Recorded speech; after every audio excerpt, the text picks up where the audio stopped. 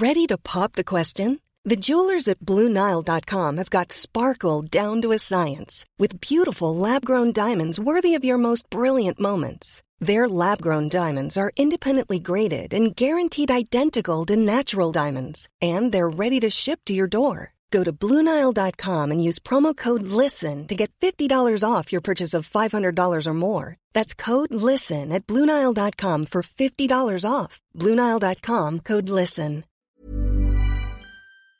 Welcome to Move Your Mind. My name's Nick Brax, and this is a podcast where we have real conversations with real people and give real advice.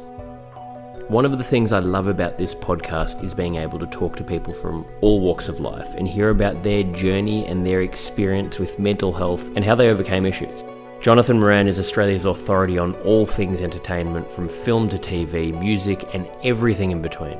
He has more than 20 years of experience in journalism and also hosts the top-rating National Confidential show on Nova Radio and the JMO Confidential podcast.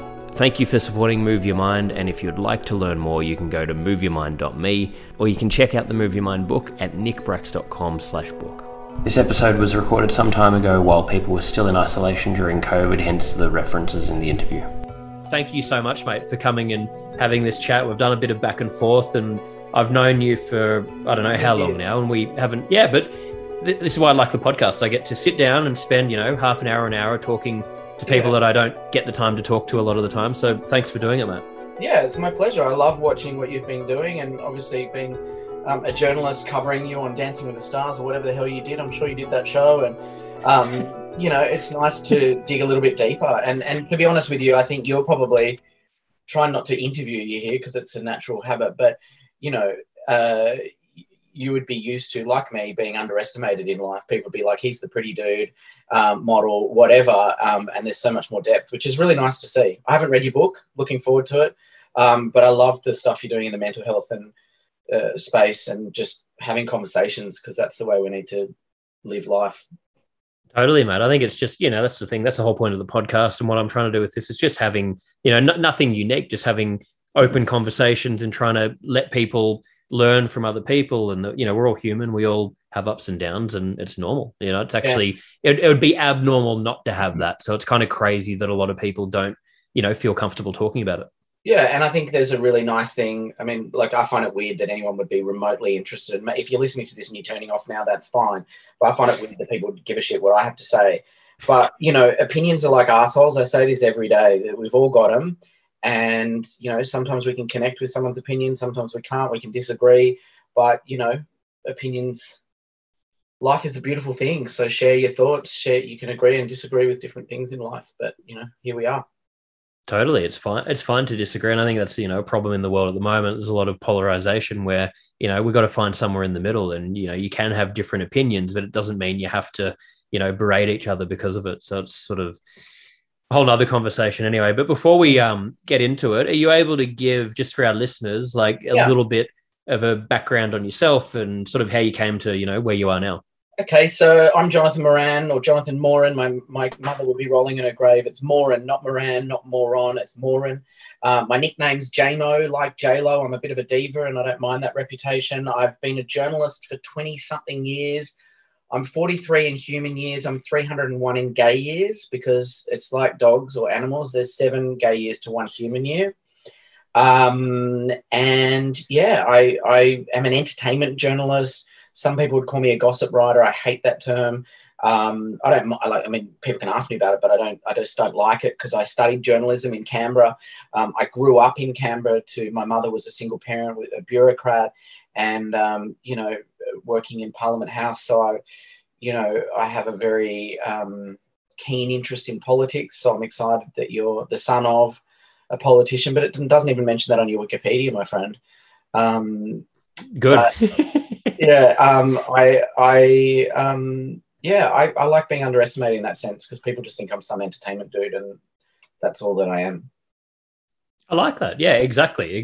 And people, I think people like gravitate to the lowest common denominator normally. And that's, I guess, that's what you learn. And similar to me being in that, like you were saying before, being in that entertainment world, it's like, whatever the most simple thing is what people will gravitate towards. And then they'll decide, okay, this is how we define this person based on, this one thing that we've heard, because that's, we need to categorize things, or it makes it easier to understand when that's not life. It's complicated, and everyone's complicated, and we're not any one thing. We can be multiple things. Mate, I'm a fucking mess, a red hot mess, not just complicated.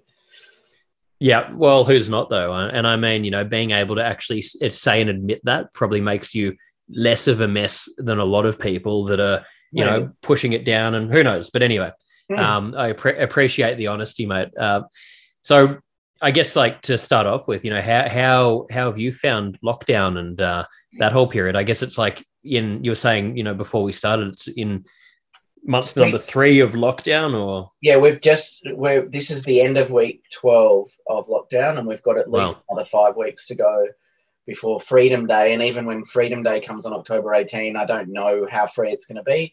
I'm okay with it. I think we've, for the most part, there's been a lot of stuff ups on the federal government level in Australia from the rollout of the vaccine, but we got whipped into shape pretty quickly and sorted our shit out, and life's back on track. We're in lockdown, just doing our thing. I'm okay. I'm up and down. It's a corona coaster.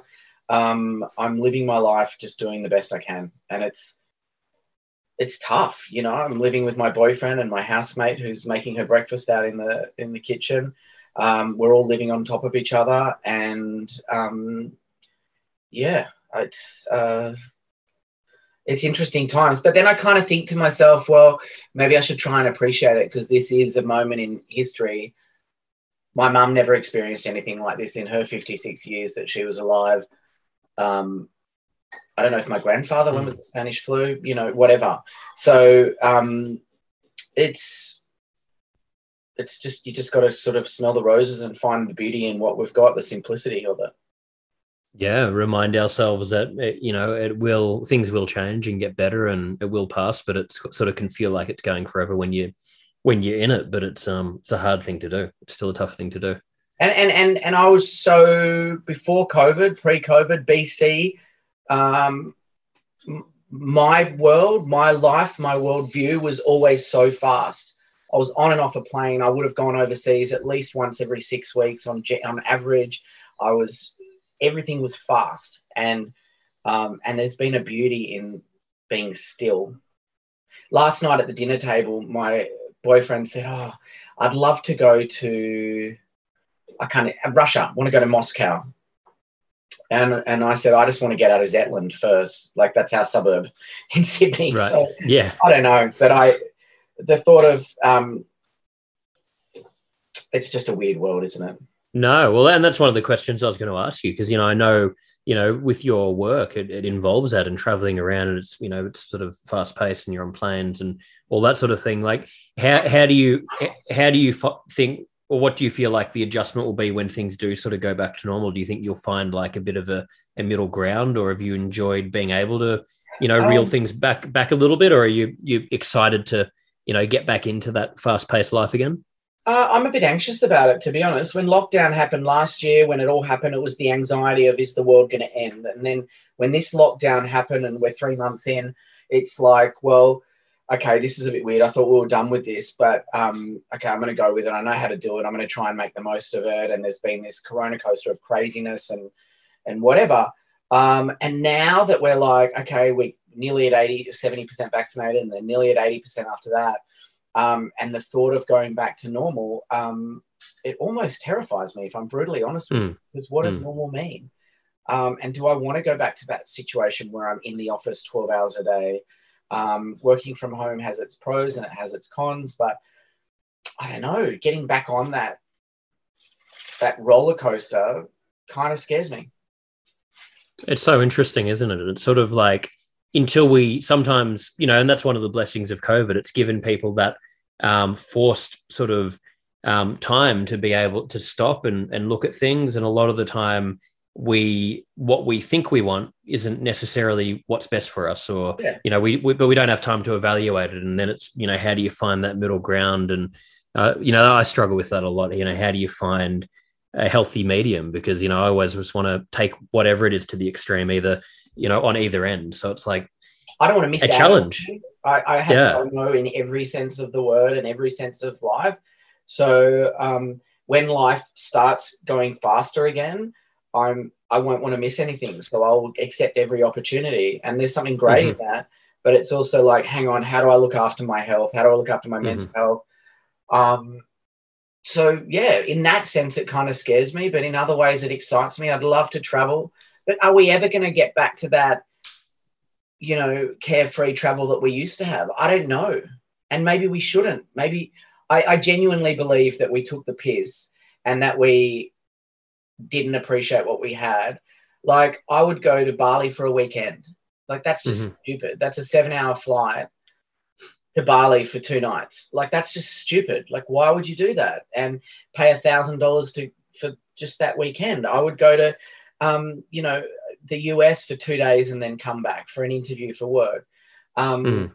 I went to London for 3 days 2 years ago before COVID, and that was because I was doing an interview with Cher or someone like that. And that's just stupid. And I'm not sort of some crazy environmentalist. I certainly would lean more on the left side of politics than the right. And so therefore more towards Labor and Green and so on. But, if I just think about what that's doing to the environment and what that's doing to the world, I think humans are selfish. We're selfish fucks.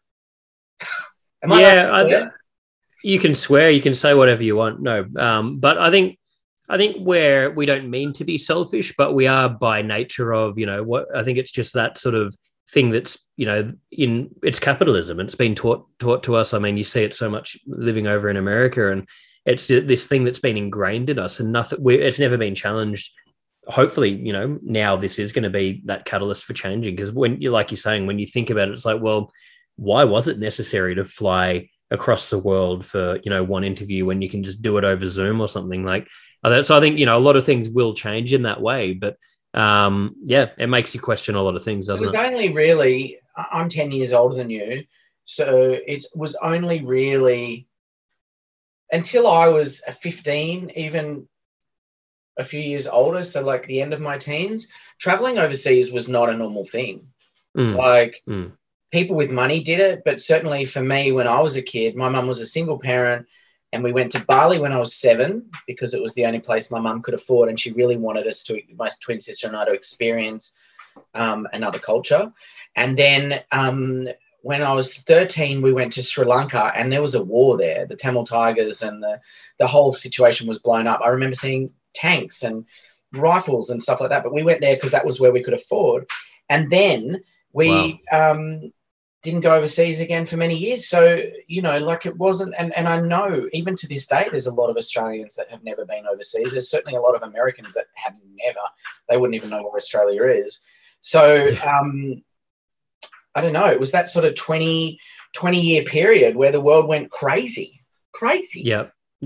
And I think a lot of it, yeah, totally. And I think a lot of things, we become a product of whatever environment we're in, and I think you can sort of lose perspective on certain things, especially being in the entertainment world, and you're around a lot of people that are successful, and you're having all these crazy experiences, and you can forget that that's not day-to-day reality, and that's not how a lot of people live, and then that becomes the normal for you. So it's sort of when you can pull back, you realize, wow, that's fun, and I'm glad I had that experience, but there's also this isn't what life's about. And there's a lot of other, things that are important in life. And I do think that there is an amazing beauty, and the best lesson in life is travel and learning from other cultures. And I did a student exchange to Germany when I was 17. It was one of the best experiences of my life. The friends that I have in Hanover in Germany are some of the closest friends in my life. I'm godfather to their children, and even though I don't believe in God. And, I think that is a hugely important thing. I just think we took the excesses for granted and took the piss out of it. Yeah, definitely, man. Definitely. Why does everyone have to get married overseas? Why can't they get married in the beauty of, whatever? Let's just strip it back a little bit, make it a special occasion. But maybe I'm just pontificating. And you could say tomorrow I could have a completely different view. Which is fine.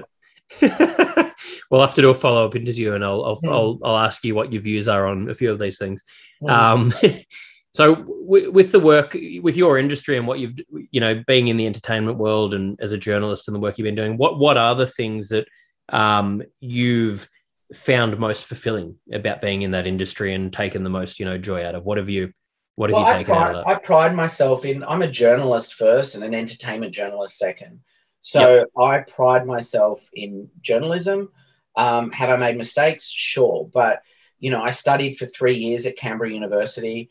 I did cross-institutional studies. I did some subjects at ANU, Australian National University in Canberra. I did a year cadetship at Australian Associated Press. So I consider myself to be a journalist. I do shorthand. I learned all those old school journalism things.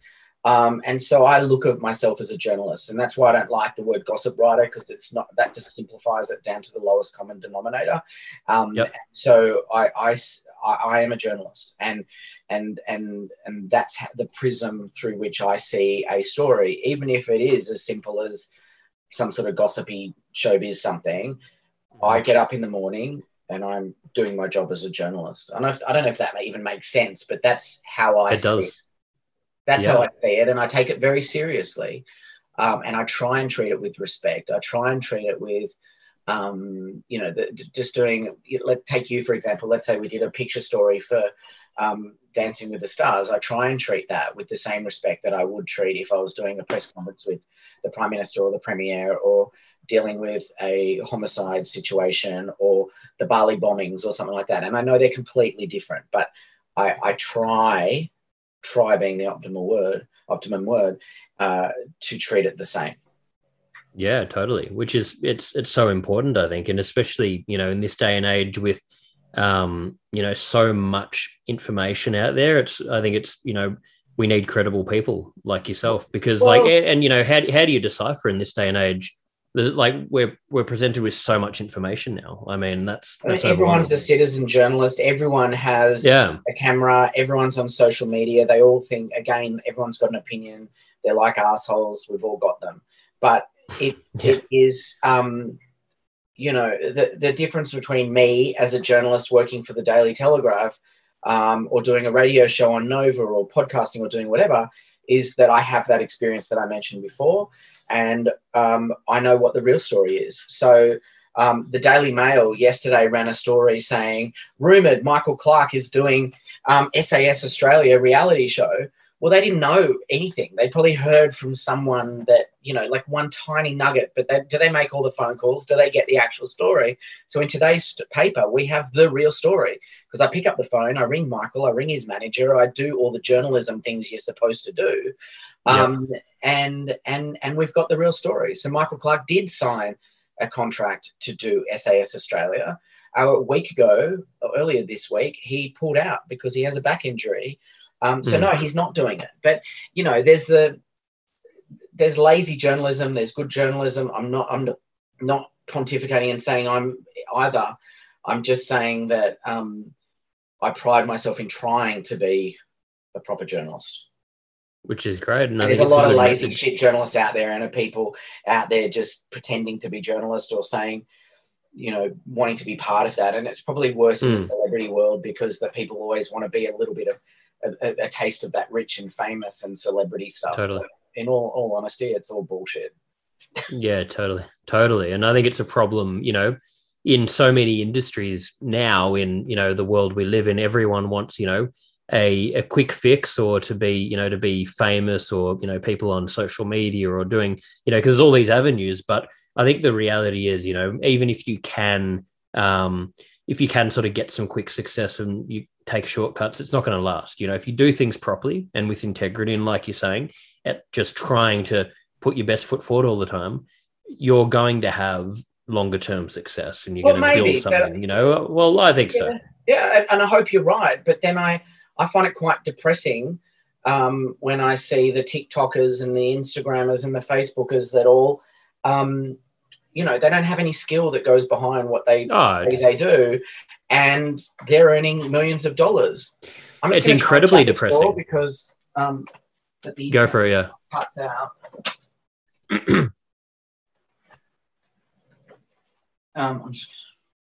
The internet sometimes cuts out if that door's closed. So if it cuts out, I'll have to open it. Oh, no problem, mate. But anyway, we'll cut these bits out.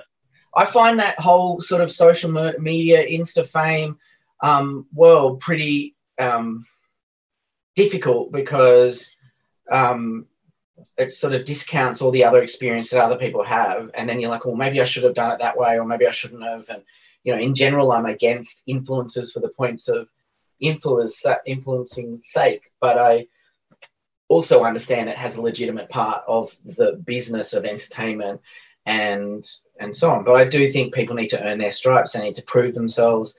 If you just went out and I know you don't like, I'm assuming you don't like this line, but if you just went out and said, I'm Nick Bracks, the son of the former Premier of Victoria, and I want to do Dancing with the Stars, I want to be a model, I want to be an influencer, you know, from my observation, you fought very hard from being referred to as the son of. And I respect that, because while I respect your dad, I think he's an amazing man and was a great Premier of Victoria, a really great Premier, actually. But I respect that you want to make your own name, and that can be really difficult. But there's a lot of people in the entertainment world that just take the free ride and expect to be respected. There's a lot of people. I don't care. Yeah, and got 1 million followers on Instagram because you've got a six-pack or big boobs and a nice bum. Like that's if I had a six-pack and a ripped body, then I would have more than 11 or 10,000 followers on Instagram. That's just a fact. Yeah, it's crazy. Does that mean that they've got more influence than I do? I don't know. What does influence even mean? But, you know, I know that I have a job as a journalist and I write that for a full-time job, and my, you know, the paper that we sell each day online is read by 1 million people or whatever it is, and that each story online is read by X amount of people. But I've got 10,000 followers on Instagram, and then someone who literally just gets their tits out or their six-pack. Yeah. You know, imagine all the thirsty comments you get on your posts. You will post a post about something really worthy and really important to you, and you'll get less comments than if you post a shot with you in your Speedos or whatever. Probably. Oh, it's depressing. And it's like what you're saying. Like, I was talking to someone about this just earlier today, and it's so confusing now, where you're like, what is even a celebrity anymore when you've got these people with, you know, 50 million followers on TikTok, like you're saying, for, you know, getting their ass out or like doing some weird dance and, you know, literally having no talent. And, you know, a 16-year-old girl that just by chance or does some weird thing on there, you know, ends up buying a house and making all this money and whatever. And then, so they've got 50 million. And then you've got like an actual, like, credible celebrity that's got, you know, how do you decipher anymore? Like, what's what? It's confusing. You made a very clear decision that you were going to go along a certain line. And that line was that you wanted to be respected for your work in this mental health advocacy, real life discussion space. But you could have gone down that path of just showing off your body. And there are posts on your thing, there are posts on your Instagram that you do have your shirt off, but it's fewer and far between. And most of them are about stuff that means something to you. But I guarantee you, I'd like to be wrong, but I guarantee you the ones that you post the thirsty pics are much more likely to get you more followers than the one absolutely. Where you say, I spoke to this person who's a quadriplegic who, you know, is dealing with shit in life. Totally. Thank you so much for supporting Move Your Mind. We're expanding the offerings of the organisation, and we're tailoring everything we do to suit you guys and to try and answer to all of your needs and the questions that you send in. The book is available globally. You can find all of the links at nickbracks.com/book. And we've just released the Move Your Mind community. We've currently got a men's community group, a women's community group, a general group. We're going to be loading up other groups.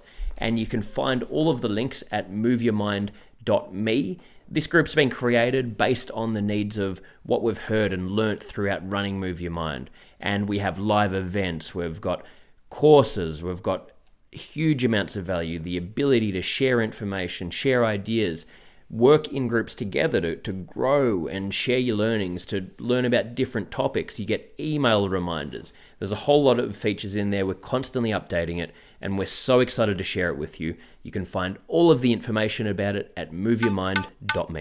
Totally. It's really fucking depressing.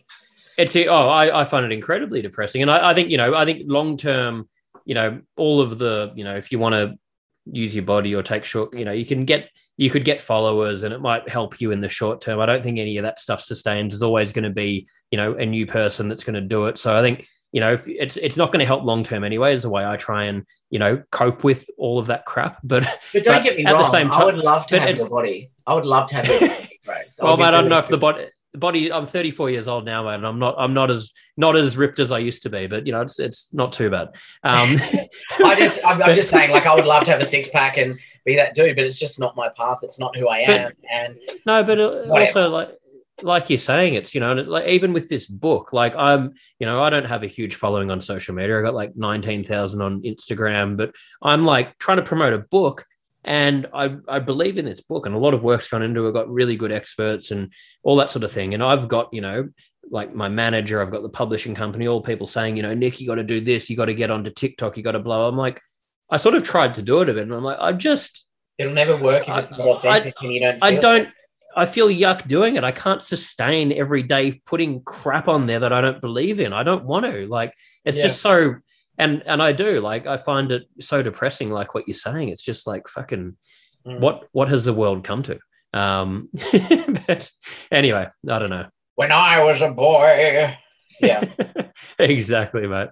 Oh, man. Anyway, it is what it is, isn't it? Yeah. So, I don't know. I feel like having conversations around mental health, having been I've been in some pretty dark spaces. I still am on medication. I think it's really important to talk about these things so that it may not mean that, that I have the big following on Instagram, but at least it opens up some conversation. Oh, totally, mate. I think the message is sort of, if you could put crap out to 1 million people, or you could put something that could actually help someone or potentially save their life in an extreme case. And even if that reaches just one person, that's more beneficial, like if you can do that. So I think it's a good way to look at it, quality over quantity. But I was going to ask you, you've talked a lot about mental health, in your past, and I know you're interested in that area, and have a passion as well for trying to help in that area. What's your sort of view on the mental health landscape at the moment, and what sort of stuff do you feel strongly about in that area? Well, controversially, I think that there's a lot of tokenistic stuff going on mental health, and I think there's a lot of amazing people like yourself that are out there trying to have conversations. But the reality is, the people in power, I don't think, they say all the right things, but I don't actually think that they are doing the right things. Mental health funding is the first thing to get cut in budgets. It's, I think that there's a lot of bullshit and a lot of tokenistic conversations happening. But in reality, I don't believe necessarily that we've come as far as we should. I'm 43, when I was 19 and first tried to commit suicide in Canberra, it was a very different space back then, and we weren't talking about mental health at all. So, we have come a long way, but we haven't come far enough, in my opinion, because we've gotten to that point where everyone, like, it's a fad, it's a buzzword or a buzz thing to admit or to talk about your mental health. But what's the next step? And I'm not saying I know what the next step is, but I certainly think that governments here, abroad, around the world need to actually. Quality sleep is essential. That's why the Sleep Number Smart Bed is designed for your ever-evolving sleep needs. Need a bed that's firmer or softer on either side? Helps you sleep at a comfortable temperature? Sleep Number Smart Beds let you individualize your comfort, so you sleep better together. J.D. Power ranks Sleep Number number 1 in customer satisfaction with mattresses purchased in-store. And now save 40% on the Sleep Number Limited Edition Smart Bed for a limited time. For J.D. Power 2023 award information, visit jdpower.com/awards. Only at Sleep Number stores or sleepnumber.com. actually deliver on the promises a bit more than they actually do. I couldn't agree. No, I couldn't agree with you more, mate. And also, I really appreciate, how open you are about your own, past, and just, how you talk about it in a very normal fashion, which is, again, what we need to do. And we, yes, we are, like you're saying, there's awareness about it. It's becoming a talked about thing, but it's not normalized enough in that sense. It's still stigmatized. And as you're saying, this is a thing that I see all the time in the work I'm doing. I'm talking in companies. I had a meeting, recently with the government, and I'm lobbying for different things. And they say all the right things, and you hear in the media, oh, we've got to do this. Or I go into a company in the corporate, world. Oh, yes, we've got to, mental health is important because that's, they've got to please their shareholders and make sure they tick all these boxes. But there's not that actual care of changing it. And then you really dig deeper and, things.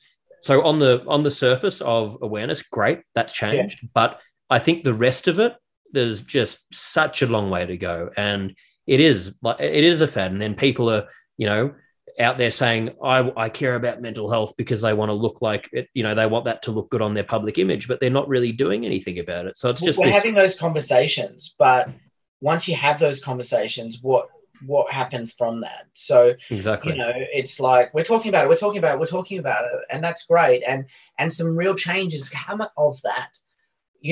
For years, if someone said, "Are you okay?" I would say, "Yes, I'm fine, thanks very much." Now, if I'm not okay, I will actually, I won't go out of my way, but I'll say, actually, today's a pretty tough day. I feel pretty teary. I feel pretty shit about myself. But thank you for asking. I'm going to be okay. Mm-hmm. And then depending on the person, depending on the situation, that conversation might go elsewhere or may not. But I'm at a point in my life where I want to be real and I want to be honest about that. And if someone asks me if I'm okay, I'm going to tell them the truth, because I think that's part of the next step. Is teaching people to be able to have the conversation beyond acknowledging that someone might not be okay. And, absolutely. And what is that next step? Is that next step that I need to have a check-in with my GP? Do I need to have a check-in with my psychologist? Do I need to have some intensive dynamic psychotherapy? At what point? And this, for me, as someone who has a genetic predisposition to various mental health stuff, this for me is I've lost what I was going to say, but this for me is a hugely important part of it, that we acknowledge and we accept, and then we see what the next steps are. Because 9 times out of 10, people will say, I think, or certainly up until the last couple of years, they will say, yeah, I'm fine, thanks. So I think that's a really important thing. And I don't know. I also think, and I'm not referring to you, but I think that there's a lot of cowboys or cowgirls that ride in on the fad of mental health and the buzz of that. And they want to be part of it, but what are they doing? There was one pretty absolutely. high profile. It became pretty high profile, and I was involved in it.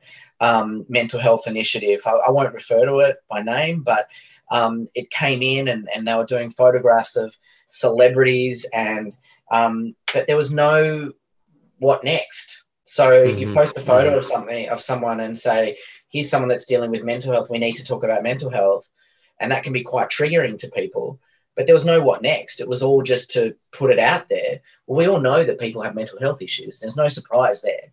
The surprise is in the number of people that would admit that they've got the problem. But, there's a lot of people out there that just want to be part of that buzz. But what are they doing next? And I'm not saying that I have the solutions, but I think we really need to sort of drive the conversation that way. I was involved with a mental health organization. I was an ambassador for them, and I hosted an event around military, ex-military people and mental health in that space. And one of the conversations that came out of that forum was that there were, let's say, 50 different organizations competing for funding, attention, all of that.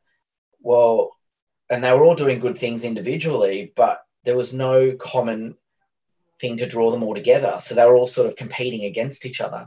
And I think that is probably the case across all mental health spaces. And I'm just talking my lived experience. I can't tell you that that's exactly, I'm not a expert. I'm not a psychologist, but I do try and educate myself in some of these things, and that was my observation.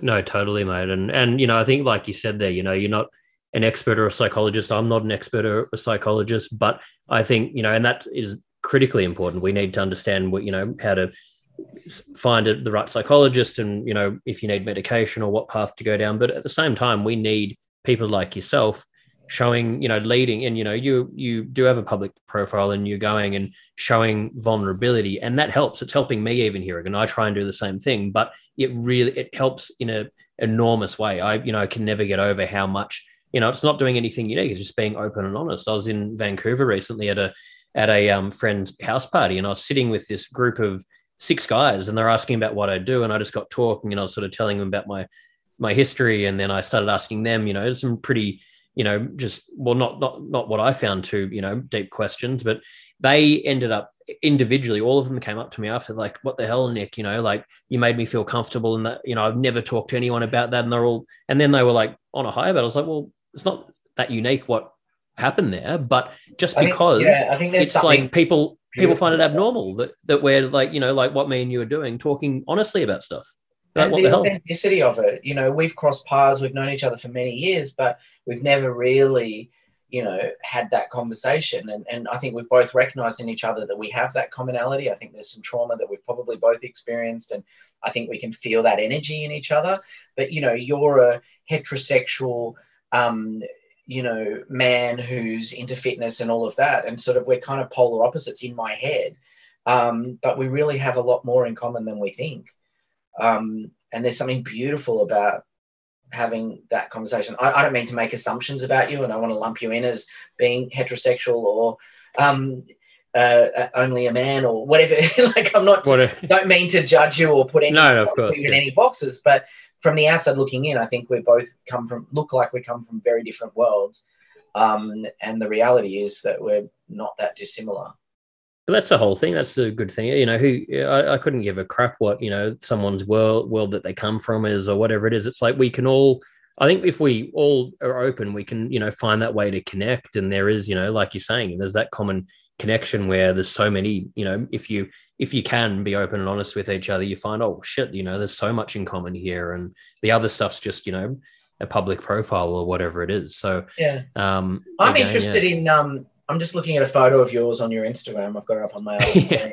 And I think you're somewhere in the world. So it's Happy Earth Day. You look like you might be in India. You got a young kid jumping on your shoulder. Is that in India? That is in India, yep.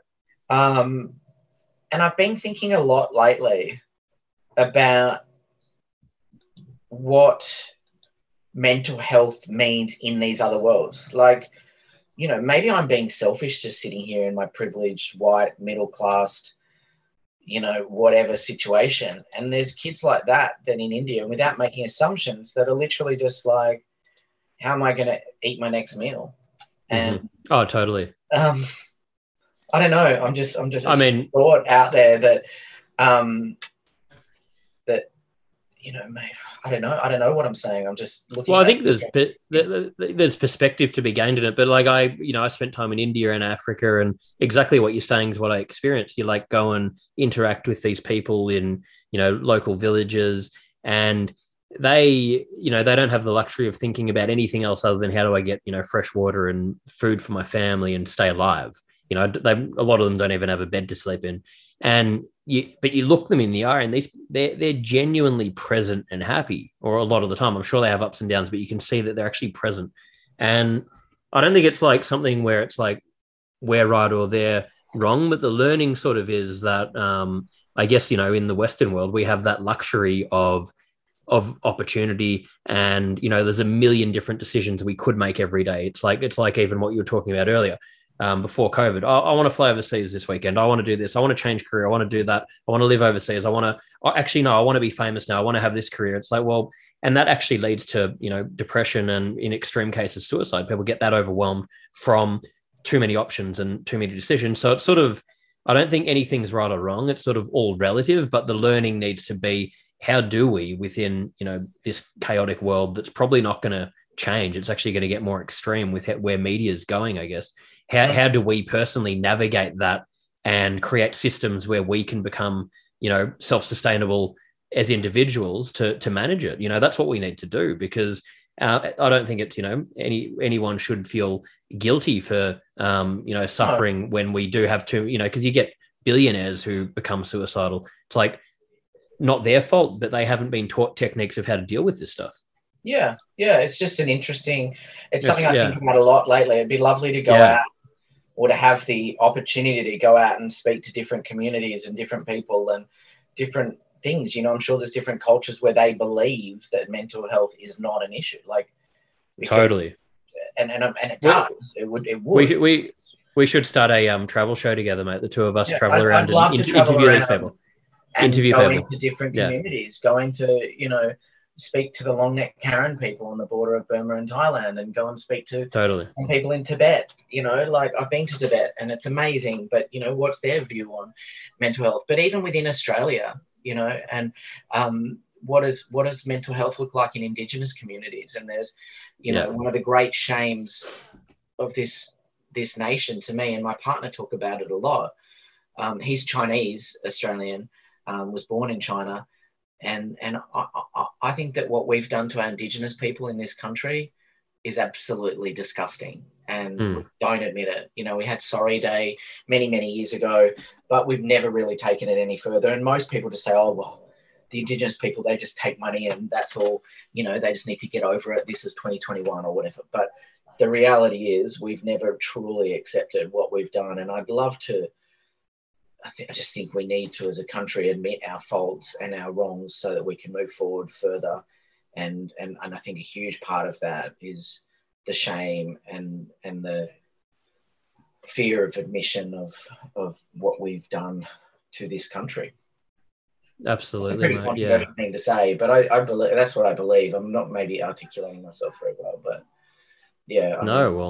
imagine. I'd be very curious to hear what Indigenous communities say about mental health. It would be fascinating. Yeah, I'm sure there's a lot to be learned. There's 2 countries here in Australia, or more than 2 countries, but the Indigenous Australian country, and then the fact that we don't learn very little language.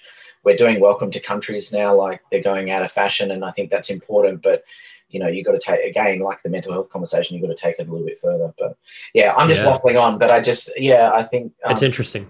There's a lot we can learn. Yeah, and they don't have enough of a voice, so there is, there's so much we could learn from that.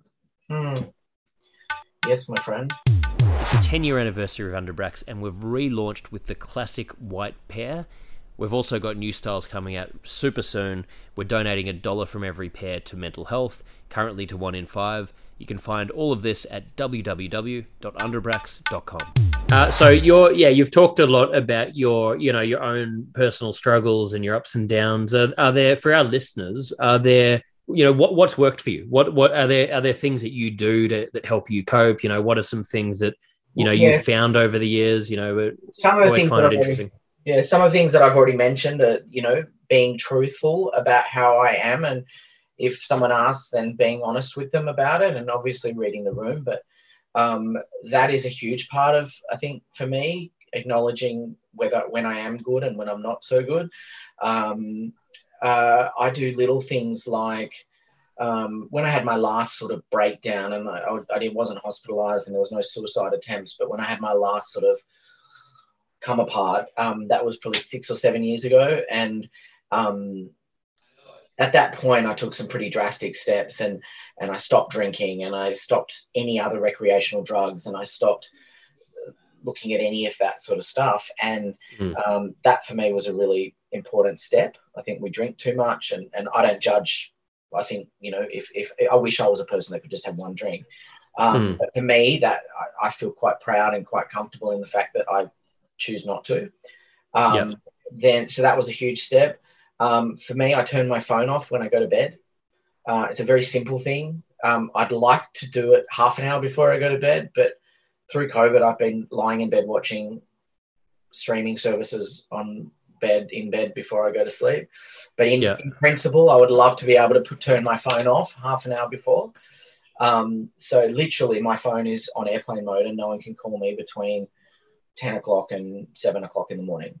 That is a huge thing for me because I used to be on all the time, and at midnight, 3 o'clock in the morning, 4 o'clock in the morning, 5 o'clock in the morning, whatever time, I would not just check my Instagram, not just check my Facebook, but I would also check Twitter. I would also check my email. I would always see text messages, WhatsApp, any of that stuff. And it was making me cuckoo. So for me, I'm not saying it works. Other people are fine. They can put their phone in another room. That's fine. I couldn't actually, like, the thought of doing that just freaks me out. Like, I need my phone to be near me, which is pretty sad. But I turn my phone on airplane mode. That's probably one of the biggest things that I do to say, look, this is my time. Yeah. And then when I wake up in the middle of the night and it's 3 o'clock and I do a piss and then I go back to bed, I'm like, oh, should I check this? And I'm like, no. This is sleep time. Yep. It sounds really simplistic, but that for me is a hugely important part of my routine. No, I think I love that. And I think it's, that the learning for people as well is it's not about having to, change everything. It's like, how can you make that small change? And I think that's a bigger problem for, with the phone and, not sleeping properly. And I'm finding I'm totally burnt out at the moment because I've been living over here for 7 months. Most of my paid work's in Australia, so I'm like up late every night and I'm checking my phone and doing, so I don't sleep properly anymore. And I'm like, I actually have to change it now because it's really affecting me. It's affecting my mental health. My sleep's broken. My brain's, not knowing how to process things properly. And I think it's so important that we, have to have boundaries with ourselves about these things. I'm one of those people that needs 8 hours sleep. And if I don't get 8 hours sleep, I'm absolutely cactus. Dead. My boyfriend often jokes, like, I go to bed like early and then I lie in bed and I look at my phone or I watch a streaming service or whatever. So I go to sleep around 10:30, 11 on average. But he thinks that's very funny because it's so early. But I have to have that sleep. Like, and I'm always going, right, so if I've got to be, my thought process is if I've got to be up at 7 or if I've got to be up at 8, what time do I need to go to bed? Because if I can get 10 hours sleep, fuck yeah, I'm down for that.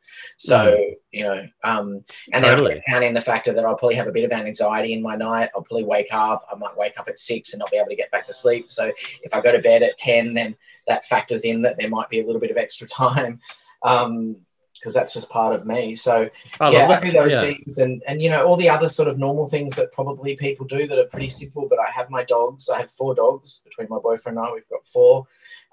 And I go walking every morning. I try and do basic fitness. I'm not a fitness dude, but I do see a trainer a couple of times a week, and I just do really basic things like that. I do a bit of yoga. I was diagnosed with arthritis everywhere about a year ago, and that has put a spanner in the works of that. So I can't do as much yoga as I used to like. But, yoga, yin yoga for me, getting a massage once a week, which sounds a bit extravagant, but for me, for my body and stuff like that, that is a huge part of switching off. My phone, again, goes on airplane mode. If I can have a 2-hour massage or 90-minute massage, great. It's me time. So those sorts of things are things that I do. It's important. Yeah. No, thank you for sharing all of that, mate. And I think, it is like the takeaway from that for everyone listening as well is it's just so important to have that time to yourself. You have to.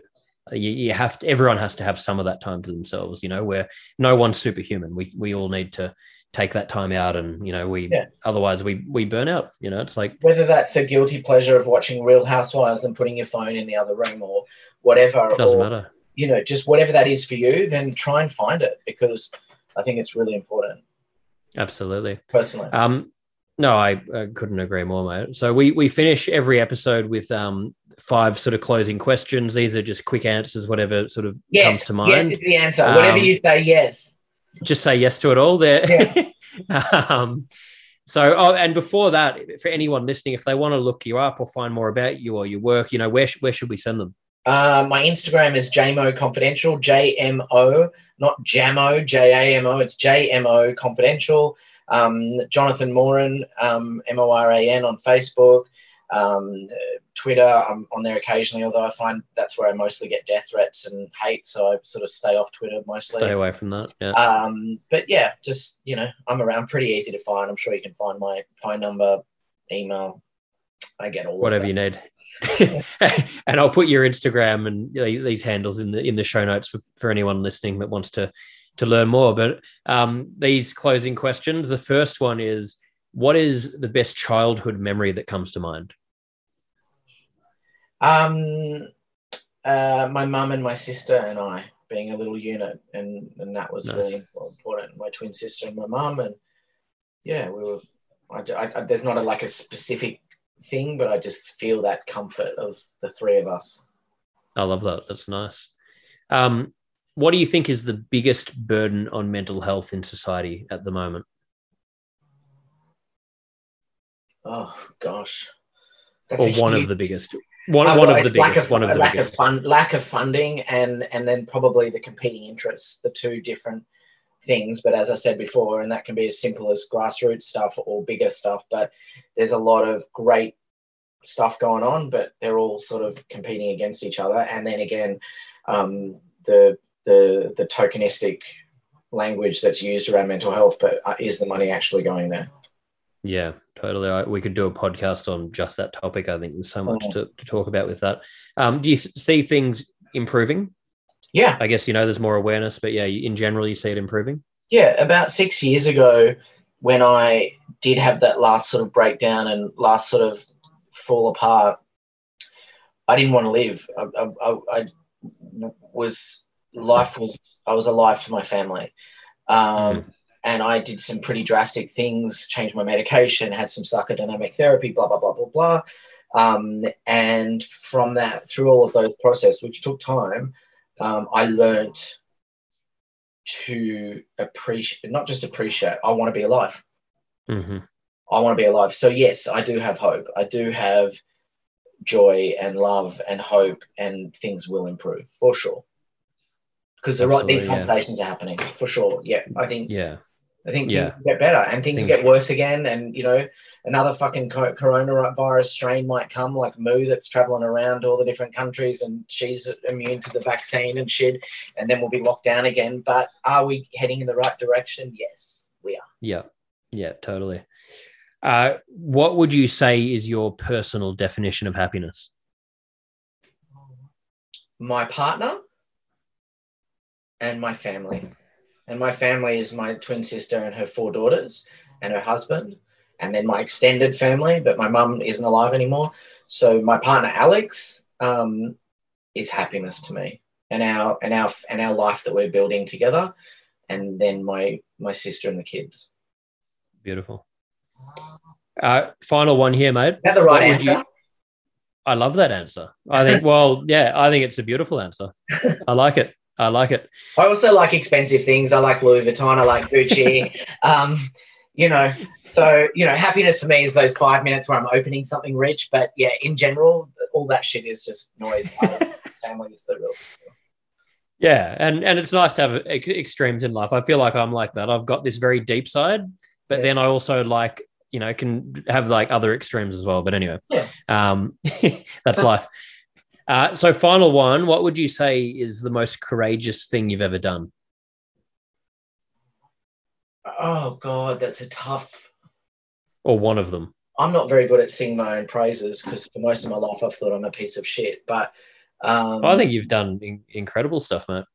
Yeah, I'm just talking about you've done a lot, in my head, I think probably the most important courageous thing that I've done is having these conversations, being open about my mental health battle, because it comes at a cost, and that cost is that people discount you often, and they think, and while all the right things are being said, they still see you as less than or weaker than. So I feel that if I have the strength to speak up about my mental health issues, then that's putting it on the table, and I think that's courageous, if I'm honest. Speaking similarly, and we didn't touch on it in this podcast, but and it fits in the same tone, is I was sexually abused for many years as a kid, and that all sort of ties into my sense of self-worth and all of that. And so I've been quite vocal about that. And over recent years, I've found more strength to talk about that stuff. Again, because I feel that even if one person feels less alone through me finding that strength, then I am heading in the right direction. And the truth is it comes at a great cost, because after having these conversations, you can feel very depleted. So I think that's very courageous of me. And I think fighting the good fight, trying to do the right thing, speaking up for marriage equality, all of those things are things that I feel are courageous in a world that shuts down voices like mine, or the more extreme voices are louder and they get more attention. But I just try and do the right thing, and I think I try. There's a lot of people out there that probably think I'm a fucking asshole, but I try and do the right thing. Which is all we can do. Yeah, it's all we can do. And if I'm honest with you, Nick, there's a lot of pain, and I'm still working through it. But like I said, if I've got that strength today, then I'll share it with you in the hope that it helps someone else. I think, well, look, thank you so much for coming on and being so open and sharing all of that. And I think, the most courageous thing you can do is, be vulnerable like that. And there's so much strength in that. And I don't think anyone's ever going to, have all the answers. We're all growing and learning forever. There's no end. But the fact you can, talk openly about that, you're setting an example for so many people. So the way I see it, Nick, is that no one can hurt me more than my head has already hurt myself. The amount of hate that I level at myself inside, that I'm ugly, that I'm this, that I'm dumb, that I'm that. And I know logically that it's not right and that it's not true, but no one can hurt me anymore. So fuck it. I'm going to be honest. It's my truth. It's my story. I'm going to own it. And I'm not saying it's the only truth. It's just my truth. And I love that. There might be holes in it. There might be things that are wrong with it. But it's my truth. And again, if I can, I feel a bit arrogant saying it, but if I am able to help one person, maybe two, maybe three, by feeling less alone and connected in any way, shape or form with their story maybe being similar to mine, then hopefully that does some good in the world, because what else are we here for? We're not here for a long time. I think it'll 100% do good in the world. And like you're saying, it's like I've got the same thing where I'm like constantly working against myself, and you're beating yourself up in your head, and you're like, well, no one else can really do hurt you more than that. So it's like I think it's such a good point what you said there, and love everything you've talked about, mate. So thank you for making the time. I really appreciate it. I wish we could catch up more often. So this has been really nice to have this time with you as well. And we'll catch up. We'll have to. There's always a spare room at my place if you want to crash on the couch or in the spare room, and keep it up. And if you need any support, any help, just let me know. Appreciate it, mate. Thank you so much. Sorry, I look like I literally look like shit. My hair is like a bob. I'm fucking terribly embarrassed, but I'm kind of owning it as well. I wore Crocs. I've started wearing Crocs. Like that's my life. Oh well, there you go. This is COVID life, mate. You got to make do. All right, Les. Well, thanks again. Stay awesome, safe. Mate. Thank you so much. Thanks to Jonathan Moran for joining me today for Move Your Mind. If you'd like to learn more, you can go to moveyourmind.me, or you can check out the Move Your Mind book at nickbrax.com/book. Planning for your next trip? Elevate your travel style with Quince. Quince has all the jet-setting essentials you'll want for your next getaway, like European linen, premium luggage options, buttery soft Italian leather bags, and so much more. And is all priced at 50 to 80% less than similar brands. Plus, Quince only works with factories that use safe and ethical manufacturing practices. Pack your bags with high-quality essentials you'll be wearing for vacations to come with Quince. Go to quince.com/pack for free shipping and 365-day returns.